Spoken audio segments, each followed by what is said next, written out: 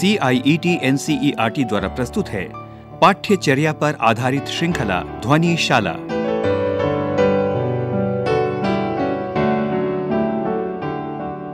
तो आइए अब चलते हैं कक्षा 6 की ध्वनिशाला में।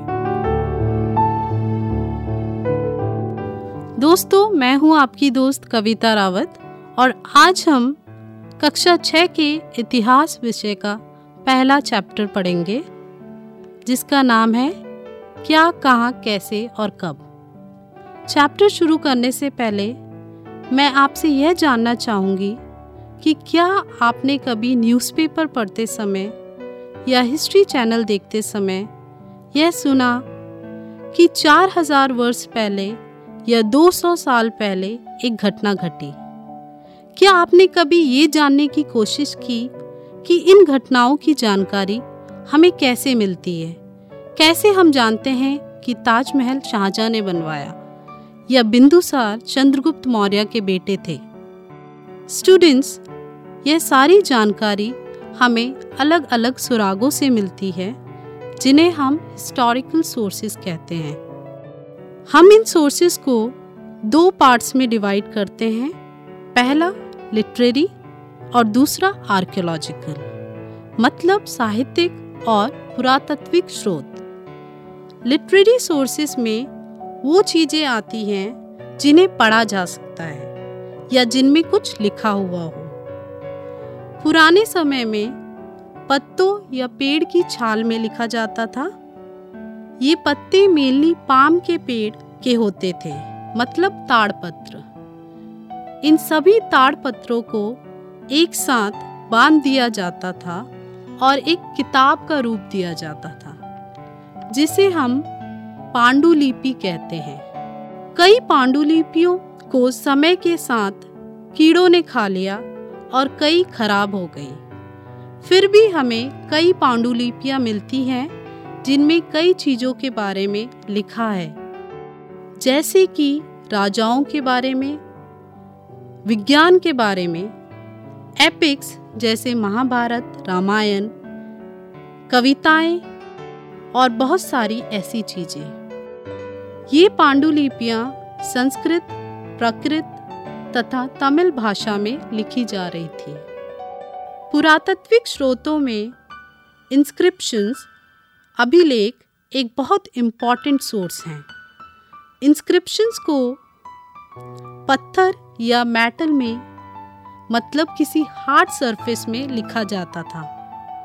कई बार राजाओं के ऑर्डर्स, उनकी विक्ट्रीज को इन अभिलेखों में लिखा जा रहा था। इंस्क्रिप्शंस के अलावा कई और पुरातात्विक स्रोत या आर्कियोलॉजिकल सोर्सेस होते हैं, जैसे कि paintings, tools, weapons, coins and monuments. जो स्कॉलर्स इन आर्कियोलॉजिकल सोर्सेस को खोजते व पढ़ते हैं, उन्हें हम आर्कियोलॉजिस्ट कहते हैं। और जो scholars literary and archaeological sources को पढ़ के उनकी व्याख्या या इंटरप्रिटेशन करते हैं, उन्हें हिस्टोरियंस कहा जाता है। सोचने वाली बात यह है कि इन इंस्क्रिप्शन में लिखी भाषा और लिपि को जानने के लिए स्कॉलर्स क्या करते हैं। स्कॉलर्स एक प्रोसेस का यूज़ करते हैं जिसे हम डेसिफरमेंट या स्पष्टीकरण कहते हैं। डेसिफरमेंट को जानने के लिए हम एक स्टोरी सुनेंगे जो इजिप्ट की है। इजिप्ट के नॉर्थ कोस्ट में एक टाउन है जिसका नाम रोसेटा है। यह इजिप्ट की कहानी हमें डेसिफरमेंट के बारे में बताएगी। तो रोसेटा में एक इंस्क्रिप्शन मिला जिसमें अलग अलग भाषाओं व लिपियों में लिखा गया। ग्रीक स्कॉलर्स ने ग्रीक और इजिप्शियन अक्षरों को अगल बगल में रखकर इजिप्शियन लेटर्स के साउंड को आइडेंटिफाई किया, और इस प्रकार उन्होंने जब एक बार यह समझ लिया कि कौन से लेटर्स किस चीज़ के लिए यूज़ होते हैं, वह अन्य इंस्क्रिप्शंस को भी पढ़ सके। तो बच्चों, इन सोर्सेस से हम बहुत सारी जानकारियाँ पा सकते हैं, जैसे लोग पहले क्या खाते थे, क्या पहनते थे या कैसे रहते थे। इतिहास को ब्रॉडली 3 पीरियड्स में डिवाइड किया जाता है: ancient, medieval and modern. Ancient history 6000 BC से 650 CE तक के इतिहास को कहा जाता है। BC बिफोर क्राइस्ट के लिए लिखा जाता है, जिसका मतलब है जीसस क्राइस्ट के जन्म से पहले का पीरियड। कई बार BC की जगह BCE का यूज भी होता है, जिसका मतलब है बिफोर कॉमन एरा, और कई बार BC या BCE की जगह BP का यूज भी होता है, जिसका मतलब है बिफोर प्रेजेंट, आज से पहले का समय। आप कई बार डेट से पहले AD लिखा पाते होंगे। इसका मतलब एनो डोमिनी, मतलब in the year of lord है। यहाँ भी लॉर्ड से मतलब जीसस क्राइस्ट से है, तो हम 2020 को AD 2020 भी लिख सकते हैं, या हम इसे 2020 CE भी लिख सकते हैं। CE कॉमन एरा के लिए लिखा जाता है, और कॉमन एरा का मतलब वह समय से है जिस समय में हम रह रहे हैं। आप क्लास 6th में एंशिएंट हिस्ट्री ही पढ़ेंगे, और 7th में मेडिवल और 8th में मॉडर्न। क्या आपने नोटिस किया कि आपकी किताब का नाम है हमारे अतीत, आर पास्ट्स। पास्ट टर्म को यहाँ प्लूरल सेंस में यूज किया है, हमारे अतीत। तो यहाँ वर्ड पास्ट से मतलब है अलग अलग ग्रुप्स, अलग अलग लोगों के इतिहास से, और हमारा फोकस इस किताब में यह है कि हम ज़्यादा से ज़्यादा ग्रुप्स के पास्ट के बारे में पढ़ें, चाहे वह पास्ट राजा रानियों का हो, ट्रेडर्स का हो, मर्चेंट्स का हो या किसानों का हो। इन सभी ग्रुप्स का जीने का तरीका अलग अलग हुआ करता था। जैसे आज भी cultural, geographical, economical and social diversity की वजह से लोग अलग अलग तरह की लाइफ जीते हैं, परंतु इन सब डाइवर्सिटीज के बाद भी हमारे बीच कई समानताएं हैं। वैसे ही इतिहास में भी लोगों के बीच विभिन्नताएं तो थी, परंतु अलग अलग समुदाय आपस में सामंजस्य बनाए रखते थे, उनके आपसी रिश्ते होते थे। चलिए अब बात करते हैं आपके अध्याय की, जिसका नाम है क्या, कब, कहाँ और कैसे। तो हिस्ट्री पढ़ते समय हम इन 4 शब्दों में जोर डालते हैं, जैसे कि कोई इवेंट क्या था, वह कब, कैसे और कहाँ घटित हुआ। आप यह तो जानते ही हैं कि आज की सोसाइटी बहुत कॉम्प्लेक्स है। बहुत सारे धर्म, कल्चर, फेस्टिवल्स, ऑक्यूपेशंस, खान पान, रहन सहन अलग अलग होने के कारण सोसाइटी में बहुत सारे डिफरेंशिएशन हैं। लोगों की नीड्स और ग्रीड दोनों ही बढ़ रहे हैं, और आज हम चाहते हैं कि हमारे पास सारी चीज़ें हों, अच्छा घर हो, अच्छा मोबाइल फ़ोन हो, लैपटॉप हो, जिससे हम एक कंफर्टेबल लाइफ जिए। पर क्या आप जानते हैं कि एक ऐसा समय भी था जब लोग बस अपनी बेसिक नीड्स को पूरा करने के लिए जीते थे। अब हम ऐसे ही एक ग्रुप की बात करेंगे जिन्हें हंटर गैदरर या शिकारी संग्राहक समुदाय कहते हैं। ऐसे ग्रुप्स अपना जीवन यापन हंटिंग और जंगलों से एडिबल, खाने योग्य चीजें इकट्ठा करके करते थे, इसीलिए इन्हें हंटर गैदरर्स कहा जाता है। हम सभी जानते हैं कि पानी हमारे लिए कितना इम्पोर्टेंट है, इसलिए हम देखते हैं कि पहले भी लोग पानी के सोर्सेस के पास ही रहा करते थे। मेनली लोग नदियों के पास रह रहे थे। सुलेमान और किरथार हिल्स जो कि पाकिस्तान में है, विंध्यास, जो कि मध्य प्रदेश में है, गारो हिल्स नॉर्थ ईस्ट में है और नर्मदा नदी अमरकंटक मध्य प्रदेश से निकलती है। इन सभी को आप अपनी किताब में दिए गए मानचित्र पर ढूंढ सकते हैं। क्या आप जानते हैं नर्मदा नदी को मध्य प्रदेश और गुजरात की लाइफलाइन कहा जाता है। यह नदी अमरकंटक से निकलती है तथा मध्य प्रदेश सहित महाराष्ट्र और गुजरात से होते हुए अरेबियन सी में मिल जाती है। कहा जाता है कि लगभग कई लाख वर्ष पहले लोग इस नदी के तट पर रह रहे थे। यहाँ हम अर्ली पीपल मतलब पुराने लोगों की बात कर रहे हैं, आरंभिक लोगों की बात कर रहे हैं। तो कई लाखों वर्ष पहले भी लोग यहाँ रहते थे और यहाँ पर कुछ संग्राहक रहते थे जिन्हें स्किल्ड गैदरर्स कहा जाता था, क्योंकि यह अपने काम में कौशल होते थे और उनका काम होता था गैदरिंग करना, मतलब जंगल से कंदमूल, खाने योग्य जो भी फल फूल होते थे उन्हें इकट्ठा करना। अब हम जानेंगे कि कैसे धीरे धीरे लोग हंटर गैदरर से फूड प्रोड्यूसर बने। लगभग 8000 वर्ष पूर्व सबसे पहले गेहूं और जौ उगाने के प्रमाण हमें सुलेमान और किरथार हिल्स से मिलते हैं, जो आज पाकिस्तान में है।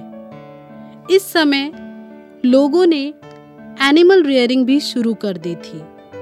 इसका मतलब लोग अब सेटल्ड लाइफ जीने लगे थे। जब हम आरंभिक लोगों की बात करते हैं, जब लोग हंटर गैदरर्स थे, उस समय लोग एक जगह से दूसरी जगह मूव करते रहते थे, खाने की तलाश में, जानवरों की तलाश में, पानी की तलाश में। वे एक जगह से दूसरी जगह मूव करते रहते थे। जब लोग फूड प्रोडक्शन करने लग गए, वे एक सेटल्ड लाइफ जीने लगे।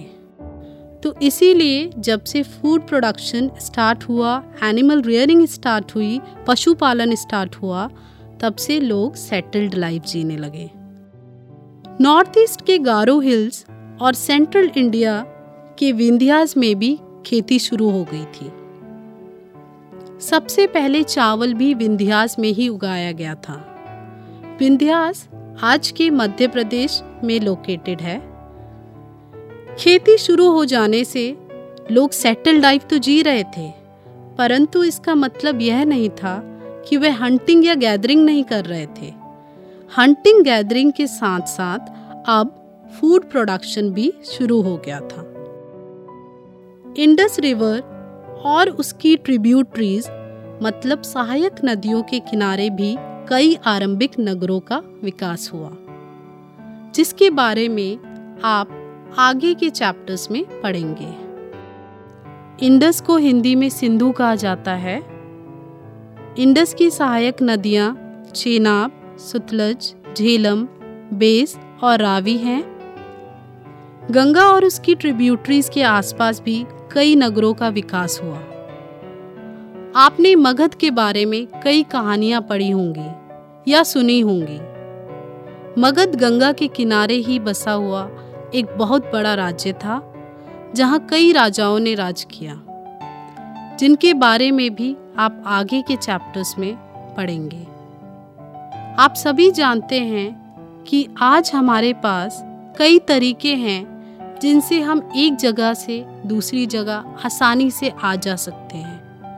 हमारे पास कई तरीके हैं यातायात के, जैसे कि गाड़ी, बस, रेलगाड़ी, एयरप्लेन। इन यातायात के साधनों की मदद से हम अपने रिश्तेदारों, अपने दोस्तों से मिलने जा सकते हैं। हम स्कूल जा सकते हैं, कॉलेज जा सकते हैं, अपने वर्क प्लेस जा सकते हैं। लेकिन सोचने वाली बात यह है कि पहले जब इतने साधन नहीं थे, तब लोग कैसे और क्यों ट्रैवल करते होंगे।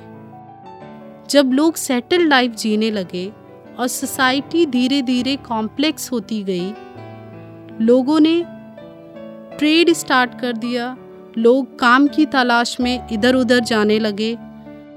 यह लोग या तो पैदल जाते थे या बड़े बड़े व्यापारी काफिलों या जहाजों में सामान लेकर एक जगह से दूसरी जगह जाते थे।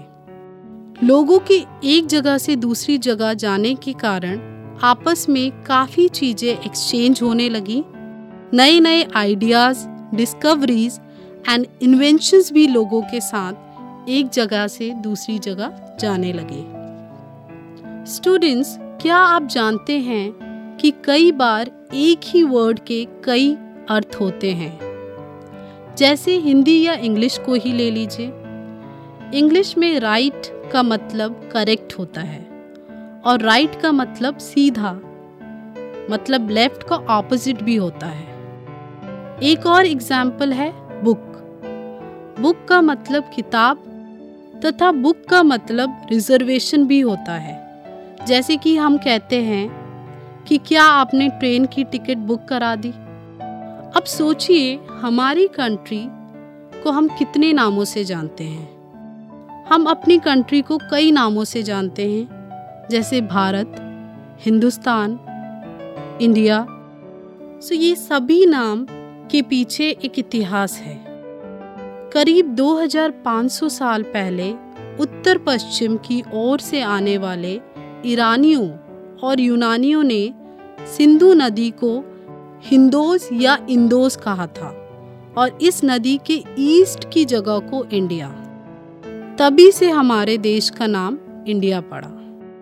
भारत नाम का इस्तेमाल नॉर्थ वेस्ट में रहने वाले एक छोटे से ग्रुप के लिए किया जाता था और आज हम इसे पूरी कंट्री के नाम के लिए यूज करते हैं। तो कई बार शब्दों का यूज उसकी टाइम पीरियड और कॉन्टेक्स्ट पे डिपेंड करता है।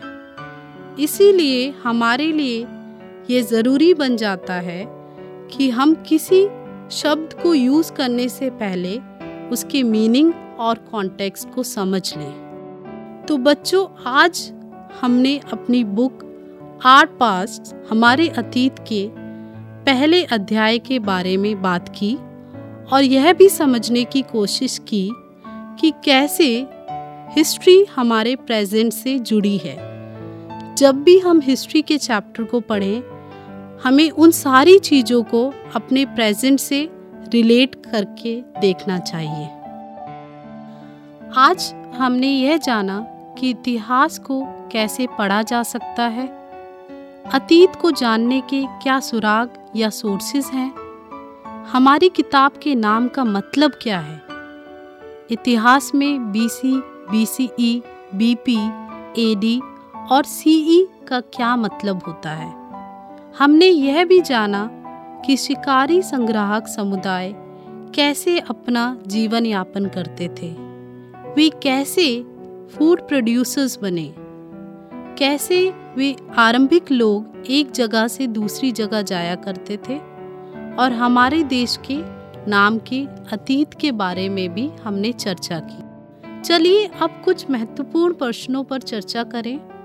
पहला प्रश्न है, पांडुलिपियां तथा अभिलेखों में एक प्रमुख अंतर बताइए। तो इस क्वेश्चन में आपको पांडुलिपि और अभिलेख के बीच, मतलब मैन्युस्क्रिप्ट एंड इंस्क्रिप्शन के बीच एक सबसे इम्पॉर्टेंट सिग्निफिकेंट डिफरेंस बताना है। पांडुलिपियां जो कि मैन्युस्क्रिप्ट्स थी, वो किस में लिखी जाती थी? हमने डिस्कस किया था, हमने चर्चा की थी कि पांडुलिपियां मेनली ताड़ के पत्रों में लिखी जाती थी। पांडुलिपियां ताड़ के पत्रों में लिखी जाती थी और अभिलेख जो थे वे पत्थर या धातु में लिखे जाते थे। तो ये जो डिफरेंस है, ये सबसे इम्पॉर्टेंट डिफरेंस है पांडुलिपि और अभिलेखों के बीच। चलिए अब दूसरा क्वेश्चन डिस्कस करते हैं। तो हमारा क्वेश्चन है, पुरातत्वविदों द्वारा पाई जाने वाली सभी वस्तुओं की एक सूची बनाएं। इनमें से कौन सी वस्तुएं पत्थर की बनी हो सकती हैं? मैं आशा करती हूँ कि आप ये सूची बना पाए होंगे, जिसमें आपने औजार, हथियार, बर्तन, आभूषण, सिक्के, हड्डियाँ, पत्थर व ईंट की इमारतों को लिखा होगा। जी बच्चों, ये सारी चीज़ें आर्कियोलॉजिकल सोर्सेज का पार्ट है औजार, हथियार, बर्तन, आभूषण, सिक्के, हड्डियां तथा इमारतें। अब हमें इनमें से जो वस्तुएं पत्थर की बनी होंगी उन्हें अलग करना है। तो औजार भी पत्थर के बनते थे पहले। आरंभिक लोग बहुत सारे औजारों का यूज़ करते थे जो पत्थर के बनते थे। हथियार का यूज़ करते थे, कई हथियार भी पत्थर के बनते थे। बर्तन तथा इमारतें, ईंट और पत्थर की इमारतें, ये सारी चीज़ें पत्थरों की बनती थी। चलिए अब एक और क्वेश्चन डिस्कस करते हैं। तो हमारा नेक्स्ट क्वेश्चन है, साधारण स्त्री तथा पुरुष अपने कार्यों का विवरण क्यों नहीं कर सकते थे? इसके बारे में तुम क्या सोचते हो? साधारण मतलब कॉमन लोग अपना हिस्ट्री क्यों नहीं लिखते थे, अपना इतिहास, अपना अतीत क्यों नहीं लिखते थे? आप क्या सोचते हैं? पहली बात, साधारण लोग, उनके पास इतना समय नहीं होता था कि वो पांडुलिपियाँ लिखें। पांडुलिपियाँ लिखना या मैन्युस्क्रिप्ट लिखना एक बहुत ही टीडियस वर्क है। तो हम कह सकते हैं कि साधारण स्त्री तथा पुरुष अपने कार्यों का विवरण शायद इसलिए नहीं करते थे या इसलिए नहीं रखते थे क्योंकि उन्हें पांडुलिपियाँ बनाना नहीं आता था या उनके पास इतना समय नहीं होता था कि वो पांडुलिपियों को लिखें और मेंटेन करें। चलिए एक और क्वेश्चन डिस्कस करते हैं।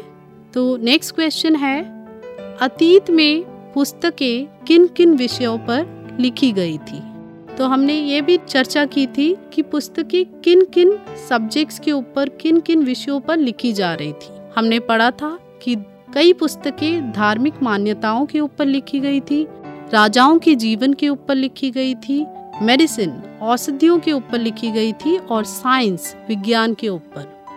कई कविताएं और नाटक भी लिखे जा रहे थे और कई महाकाव्य, एपिक्स भी लिखे गए थे जैसे रामायण और महाभारत। चलिए अब एक और प्रश्न के ऊपर चर्चा करते हैं। तो यह प्रश्न है, हम अतीत के बारे में कैसे जानते हैं? ये बहुत ही महत्वपूर्ण प्रश्न है क्योंकि यह हमने सबसे पहले इस प्रश्न के ऊपर चर्चा की थी कि हम अतीत के बारे में कैसे जानते हैं। आशा करती हूँ कि आप सभी को पता होगा कि अतीत के बारे में हम साक्ष्यों या सुरागों से जानते हैं जिन्हें हम हिस्टोरिकल सोर्सेस कहते हैं और इन्हें हम दो पार्ट्स में डिवाइड करते हैं जिनको हम आर्कियोलॉजिकल और लिटरेरी सोर्सेस कहते हैं, साहित्यिक तथा पुरातात्विक सोर्सेस। स्टूडेंट्स, हमने इस अध्याय में कुछ नए शब्द पढ़े जिनकी परिभाषाएं आप अपनी नोटबुक में लिख सकते हैं, जैसे कि अभिलेख, पुरातात्विक स्रोत, साहित्यिक स्रोत तथा सहायक नदियाँ। आप सुलेमान और किरथार हिल, विंध्यास, गारो हिल्स, नर्मदा नदी, सिंधु नदी, यमुना नदी तथा गंगा नदी को भारत के पॉलिटिकल मैप में लोकेट करके अपनी नोटबुक पर पेस्ट कीजिए। तो बच्चों, आज हमने इस अध्याय में यह जाना कि आधुनिक लोग आरंभिक लोगों से कैसे भिन्न थे, कैसे आरंभिक लोग अपना जीवन यापन करने के लिए हंटिंग और गैदरिंग पे डिपेंड करते थे, कैसे धीरे धीरे उन्होंने फूड प्रोडक्शन स्टार्ट किया और वह डेवलपमेंट की ओर बढ़े, कैसे आरंभिक लोग एक जगह से दूसरी जगह जाने के लिए काफिलों तथा जहाज़ों का प्रयोग करते थे। हमने ये भी जाना कि भारत को किन नामों से जाना जाता था और इन नामों का अतीत क्या है। तो मैं आशा करती हूँ कि इस लेक्चर से आपको मदद मिलेगी और यह अध्याय आपको समझ आया होगा। धन्यवाद। साथियों, अभी आपने सुना पाठ्यक्रम पर आधारित श्रृंखला ध्वनिशाला। निर्माण सहयोग मीनाक्षी कुकरेती, तनु गुप्ता और जगबंधु जाना। ध्वन्यांकन बटी लैंगलिंगडो, निर्माण अजीत होरो तथा प्रस्तुति CIET NCERT नई दिल्ली, भारत।